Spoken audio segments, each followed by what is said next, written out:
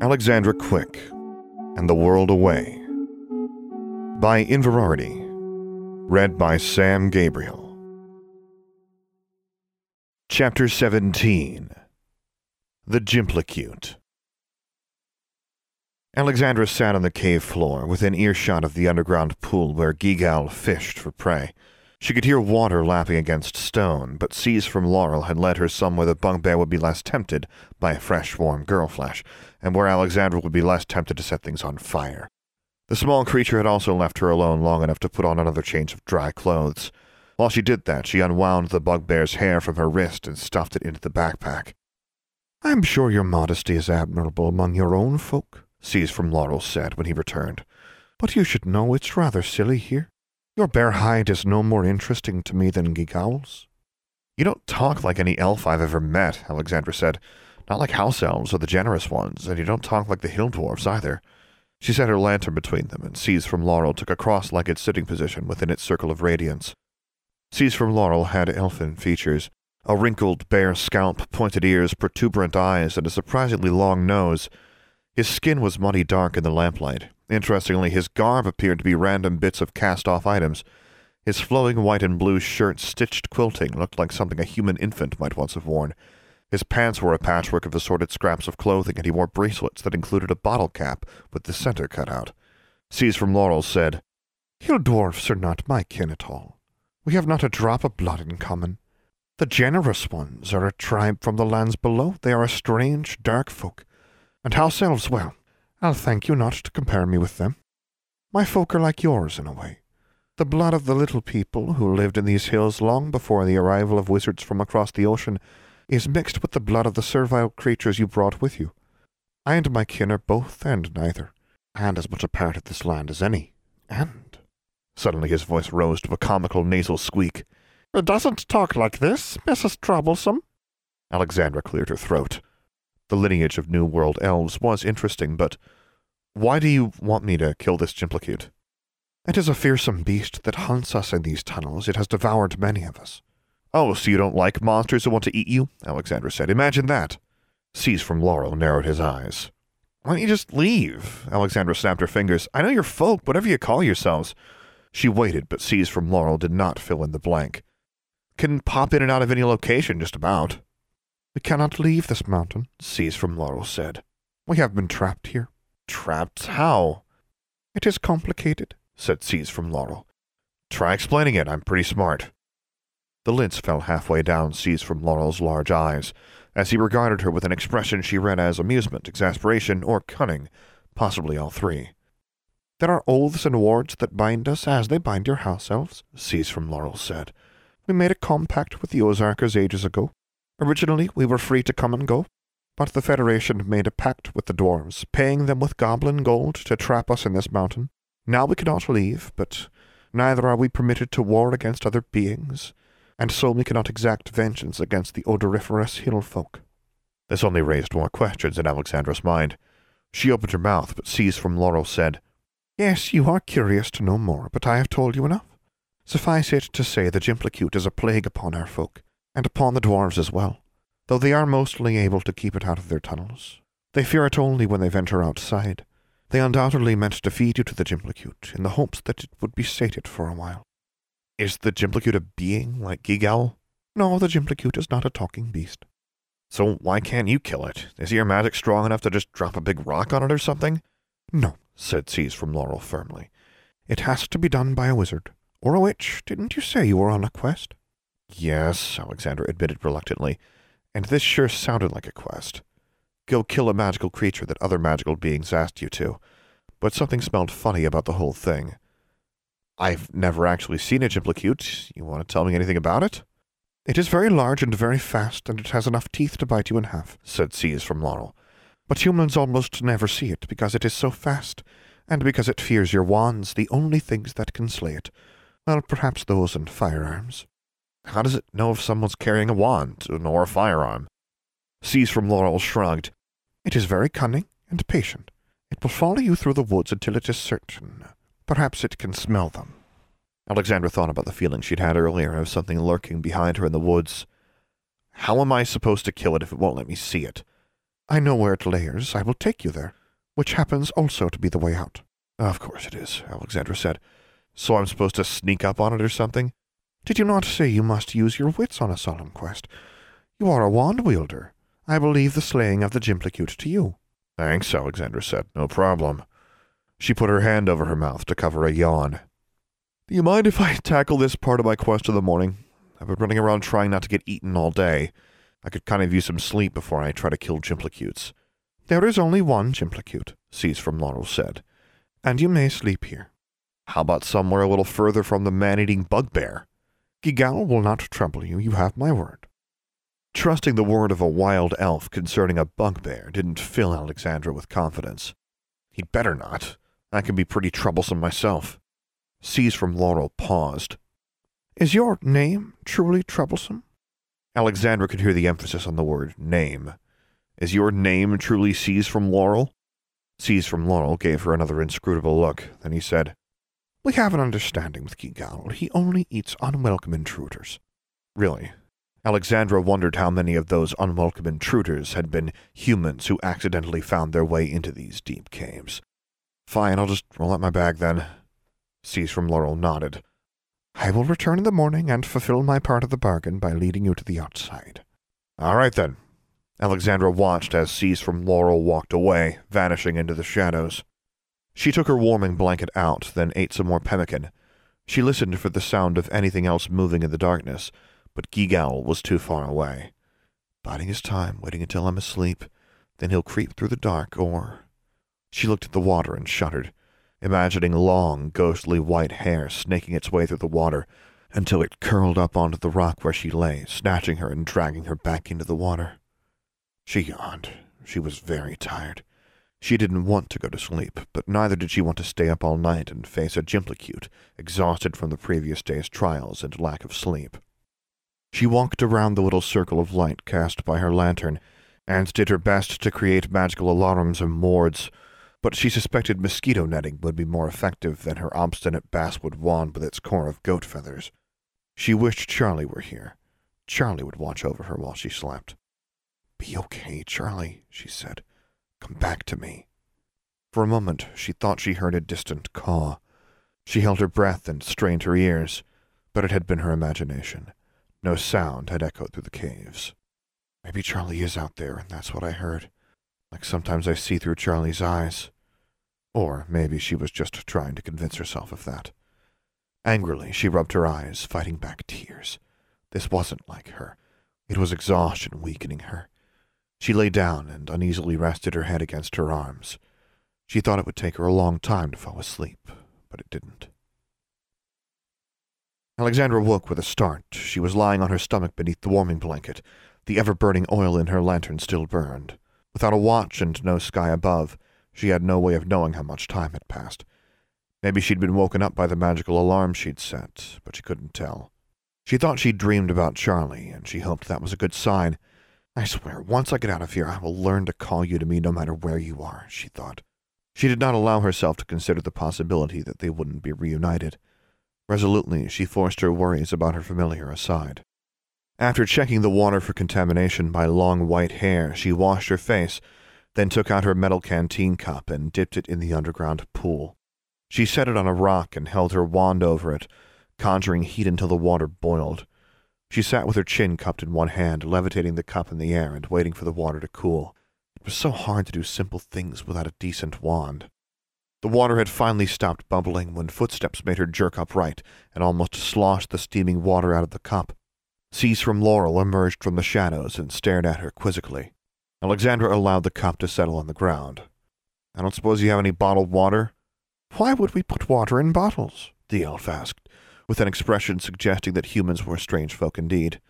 Never mind. So, anything else you can tell me about the Jimplicute I'm supposed to kill? Does it breathe fire? Does it have a single missing scale I have to shoot an arrow through? No, Jimplicutes do not breathe fire like dragons. I do not know about missing scales, but if you want to shoot it with arrows, I can perhaps find you a bow. Alexandra wasn't sure if Cease from Laurel was as serious as he sounded, but she shook her head. How about a gun? Cease from Laurel's eyes narrowed. What sort of witch uses a gun? A witch who doesn't have a real wand. Just kidding. She reached into her pouch and pulled out a handful of pemmican. She was about to cram it into her mouth, but hesitated, then held it out to the elf. Pemmican? She didn't expect the elf to accept the offer, but to her surprise, he reached a spindly hand out and took it. He stuffed the pemmican into his mouth with evident enjoyment. It has been a long time since humans have left offerings of food for us. I'll be sure to mention to the Ozarkers that you'd appreciate some care packages. Of course, I have to survive the Jimplicute to do that. Alexandra ate the rest of the pemmican in her hand and dug some more out, which she also shared with the elf. Seas from Laurel waited while Alexandra put everything but the lantern back in her pack. She wore jeans and a sensible long-sleeved shirt. I notice I haven't seen any of your fellows, she said. You're not the only elf down here, are you? No, Seas from Laurel said, but I am the only one you need to meet. I see. She didn't, but Seas from Laurel obviously wasn't going to expand on that. The elf led her along the edge of the cavern, in the direction away from Gigal's cave, Alexandra noted happily, to a small rushing channel of water between two rocks. The water in the cave drained out to an underground stream, but Seas from Laurel walked toward another low tunnel. Alexandra leaped over the water and followed. They walked what seemed like a great distance, now through tunnels that were all stone and dirt and usually completely dry, though sometimes they passed through a cave with moisture sweating out of the rock or pooling in crevices. Alexandra was as lost as before, which really meant no change in her situation. She mulled over ways she could kill a Jimplicute. She would prefer to just blast it, except she didn't trust her basswood wand. If it wasn't fireproof, perhaps she could burn it. Maybe she could drop a rock on it? Eventually, they reached a tunnel that narrowed to a hole that even Seas from Laurel would have to stoop to fit into. Alexandra reckoned she could crawl through it, but only by dragging her backpack after her. I don't suppose there's another way around? She asked. If you would like to take the long way, said Seas from Laurel. It will take another day, perhaps two. Alexandra sighed. So how far does this tunnel go? Because I'm sure there's no other way out of these tunnels that you could have shown me. 200 paces, my paces, so not far at all for you. It leads to an opening above a labyrinth of connected caves and tunnels where the Jimplicute layers. You will be able to see sunlight from where you emerge. Be careful, for if the Jimplicute hears you, it can scale cliffs. Wonderful, Alexandra said. Good luck, Angry Witch. Thanks. Sure you don't have a gun you can give me? If we had a gun, we would shoot it ourselves. Good point. Alexandra unslung her backpack and pulled out her 7-league boots. Seas from Laurel's eyes were wide with interest as he watched her unbuckle her waterproof boots, slide them off, and lace on the 7-league boots, before pushing the other boots back into her pack. She put the lantern in her backpack, then crawled into the narrow tunnel, hooking a foot through the strap of her pack so she could drag it after her. Seas from Laurel said nothing, and she heard nothing else as she squeezed herself down the passage. She moved very slowly, not wanting to make too loud a dragging noise. She stopped every foot or two and listened for something at the other end of the passage. No sounds came to her. 200 elf paces seemed like a much longer distance when crawling through a tunnel that was barely wide enough for Alexandra's shoulders. Eventually, she saw a dim gray lightning in the absolute black ahead of her. She slowed her crawl even more. In the gloomy underground, even the slightest difference in light quality was noticeable, so Alexandra knew she was indeed seeing sunlight when she emerged from the tunnel. Really, it was not so much an emergence as a widening in the tunnel, enough for her to sit up in. Just enough light seeped in from somewhere ahead that she could see a drop into another, wider tunnel before her. No sign of the Jimplicute. After a minute of peering in vain through the near darkness, Alexandra realized she was holding her breath. She almost let it out in a gasp, but forced herself to breathe out slowly before inhaling again very quietly. After sitting motionless for 10 minutes or so, she wondered if the Jimplicute might be out hunting. Should she try exiting? What if she encountered the beast on the way out? She still didn't have any great ideas for fighting it. Flames or falling rocks, neither seemed reliable or safe. Anna would definitely call them bad ideas. Sometimes there aren't any better ideas, she thought. She tensed when she heard a scraping sound from the main cave area. Her fingers closed around a small rock. While preparing to cast the biggest fireball she could from her department store wand, she tossed the rock as far as she could. In a blinking instant, a shape appeared near the mouth of the cave where the rock had fallen, so instantaneously that Alexandra didn't even see a blur of motion. It was as if the thing had soundlessly apparated. Coiled and vaguely serpentine, it crouched to the light for a moment. Oh, crap, she thought. This thing is fast. Maybe too fast to summon flames before it would be on her, even hidden up in her alcove. Could she bring the cavern down on it by will alone? And then how will you get out, genius? The Gimplicute's head twitched this way and that, in jerky motions as quick as the darting of a toad's tongue. Suddenly it was gone. Then, just like that, a spiny reptilian silhouette eclipsed what little light penetrated to where Alexandra huddled. The Gimplicute's head was directly in front of her. It had crossed the space to the tunnel above where she was perched, scaled it, and thrust its head into the nook where she hid. Alexandra gasped and rolled backward into the crawl space from which she'd emerged as the thing's jaws closed where she'd been a moment ago with an audible snap. Its head, shadowy but distinct in shape, turned in her direction, and with cold dread, Alexandra realized that the Gimplicute might be some distant relative of a dragon, but it was shaped more like a snake, and that the serpentine head could come after her in the narrow tunnel she'd crawled through with ease. She was like a groundhog backed into its tunnel by a viper, and in these close quarters, a fire was sure to cook her as thoroughly as the Gimplicute. No way she could improvise a fireproof charm. A loud, belligerent shriek echoed from the cavern outside into the tunnel where Alexandra was cornered. She recognized the sound. "Charlie!" she screamed. The Gimplicute's head snapped around with impossible speed, and Alexandra saw black feathers and flapping wings. Somehow the raven had attached itself to the back of the beast's neck. The Gimplicute's jaws gaped, and it emitted an evil hiss. Then Charlie was flapping away and screeching, "Fly, fly!" "Charlie, no!" Alexandra yelled, as the Gimplicute disappeared after the raven, so fast she only saw a flash of its tail before it was gone. She drew a deep breath, swallowed, and launched herself out of the tunnel. She snatched up the backpack, thrust her legs over the edge, and slid the 10 feet down to the cave floor below. Her 7-league boots cushioned the shock of her landing. As soon as she hit the ground, she bolted toward the light, running as fast as her magic boots could carry her. She made one turn, veering around a rocky outcropping with only an inch to spare at a speed that would have snapped her spine had she collided with the rock. A bright hole in the gloom appeared ahead, the proverbial sunlit exit she had been hoping for the previous day. Had Charlie preceded her out there? Had the Gimplicute? Guilt racked her. She wanted to stop, call for her familiar, but she knew that if she stood still and the Gimplicute came back for her, she was dead. She ran. She burst out of the tunnel into glorious sunlight, and found herself on a steep hillside, plummeting down so fast that only with the help of the 7-league boots was she able to keep her feet under her. Even so, she had no choice but to keep running. Alexandra shot down the side of a mountain, leaping rocks and dodging trees, which became thicker as she reached lower elevations, too breathless and panicked to even think about what she was doing or which direction to take. Only when she got to a lower slope that leveled out enough to slow down did she begin to slacken her pace, finally running to the edge of another steep bluff before stopping, where she turns to face the woods she'd just run through. She put her hands on her knees, breathing heavily. From here she couldn't even see the entrance to the Gimplicute's lair. She listened and heard lots of birds and insects, but nothing like a large, scaly reptile slithering through the woods. Had she eluded it? Charlie. Alexandra stood up straight again and closed her eyes, holding out her arms. If the Gimplicute found her now, so be it. She concentrated and with all her heart cast her thoughts out to wherever her familiar might be. She sagged with relief when she felt wind through feathers and saw the entire mountainside from high above through a bird's eyes. "Come here, Charlie," she commanded. "Come to me." It took several minutes before the raven descended through the trees and landed on her 2 outstretched hands. She pulled the bird close to her, laughing and crying. "Stupid bird," she said. "Don't you ever do that again." "Clever bird," said Charlie. "Yes," she said. "My beautiful, clever bird." She wiped tears from her eyes. "Fly, fly," Charlie said. Alexandra nodded, eyeing the woods warily. "Yeah, we should get out of here." She ran for miles, letting the 7-league boots carry her away in a rush of wind, rocks and trees blurring past. Charlie followed.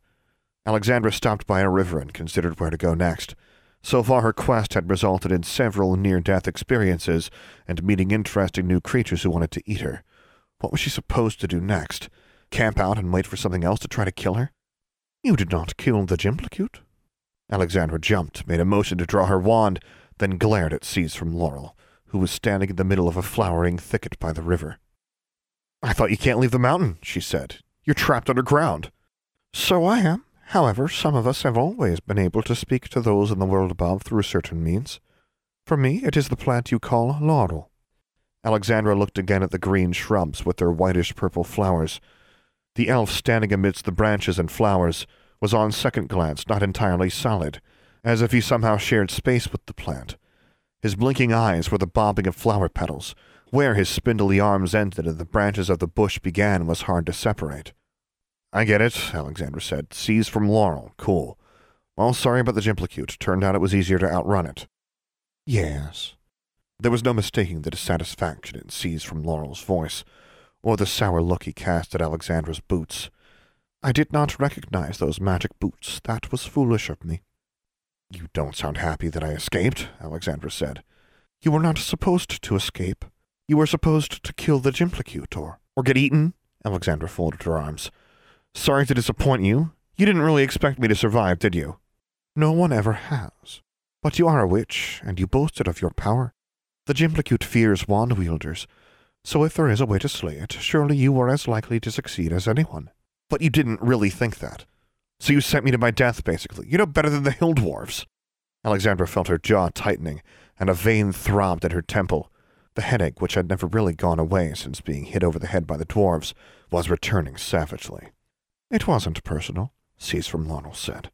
"I have no animosity for you, angry witch." "You sent me to die!" Alexandra yelled. Charlie cawed, and Seeds from Laurel actually stepped back, which didn't cause the slightest rustle in the laurel bush. "That is personal!" "I did not send you to die. I sent you to kill the Jimplicute. I expected you to die, but that is not the same thing." "I've met two kinds of elves," Alexandra said through gritted teeth. "Helpful and conniving little bastards who are out to screw you. I guess I know which kind you are. So thanks for nothing, Seeds from Laurel. But I escaped and you didn't, so ha ha ha!" "Ha ha ha!" echoed Charlie. "Troublesome witch," said Seeds from Laurel. "If troublesome you are, it may be you who is fated to free us." "I don't want to free you," Alexandra said. "I want to finish my quest without any more elves or dwarves or other little people trying to trick me, eat me, or lure me into a monster's lair. So go away." She waved a hand as if to banish the elf. "If you are truly on a quest, then the secret all other Ozarkers have sought must surely be of interest to you," Seeds from Laurel said. Alexandra paused. "What secret is that?" "The way to a world away," said Seeds from Laurel. End of chapter 17. For the full text of this and other stories, as well as news and updates about Alexandra Quick, visit Inverarity.livejournal.com. For more information about this podcast, visit samgabrielvo.com/Alexandra Quick. I am also easy to find on the Alexandra Quick subreddit and Discord server, where you can hear me record episodes live.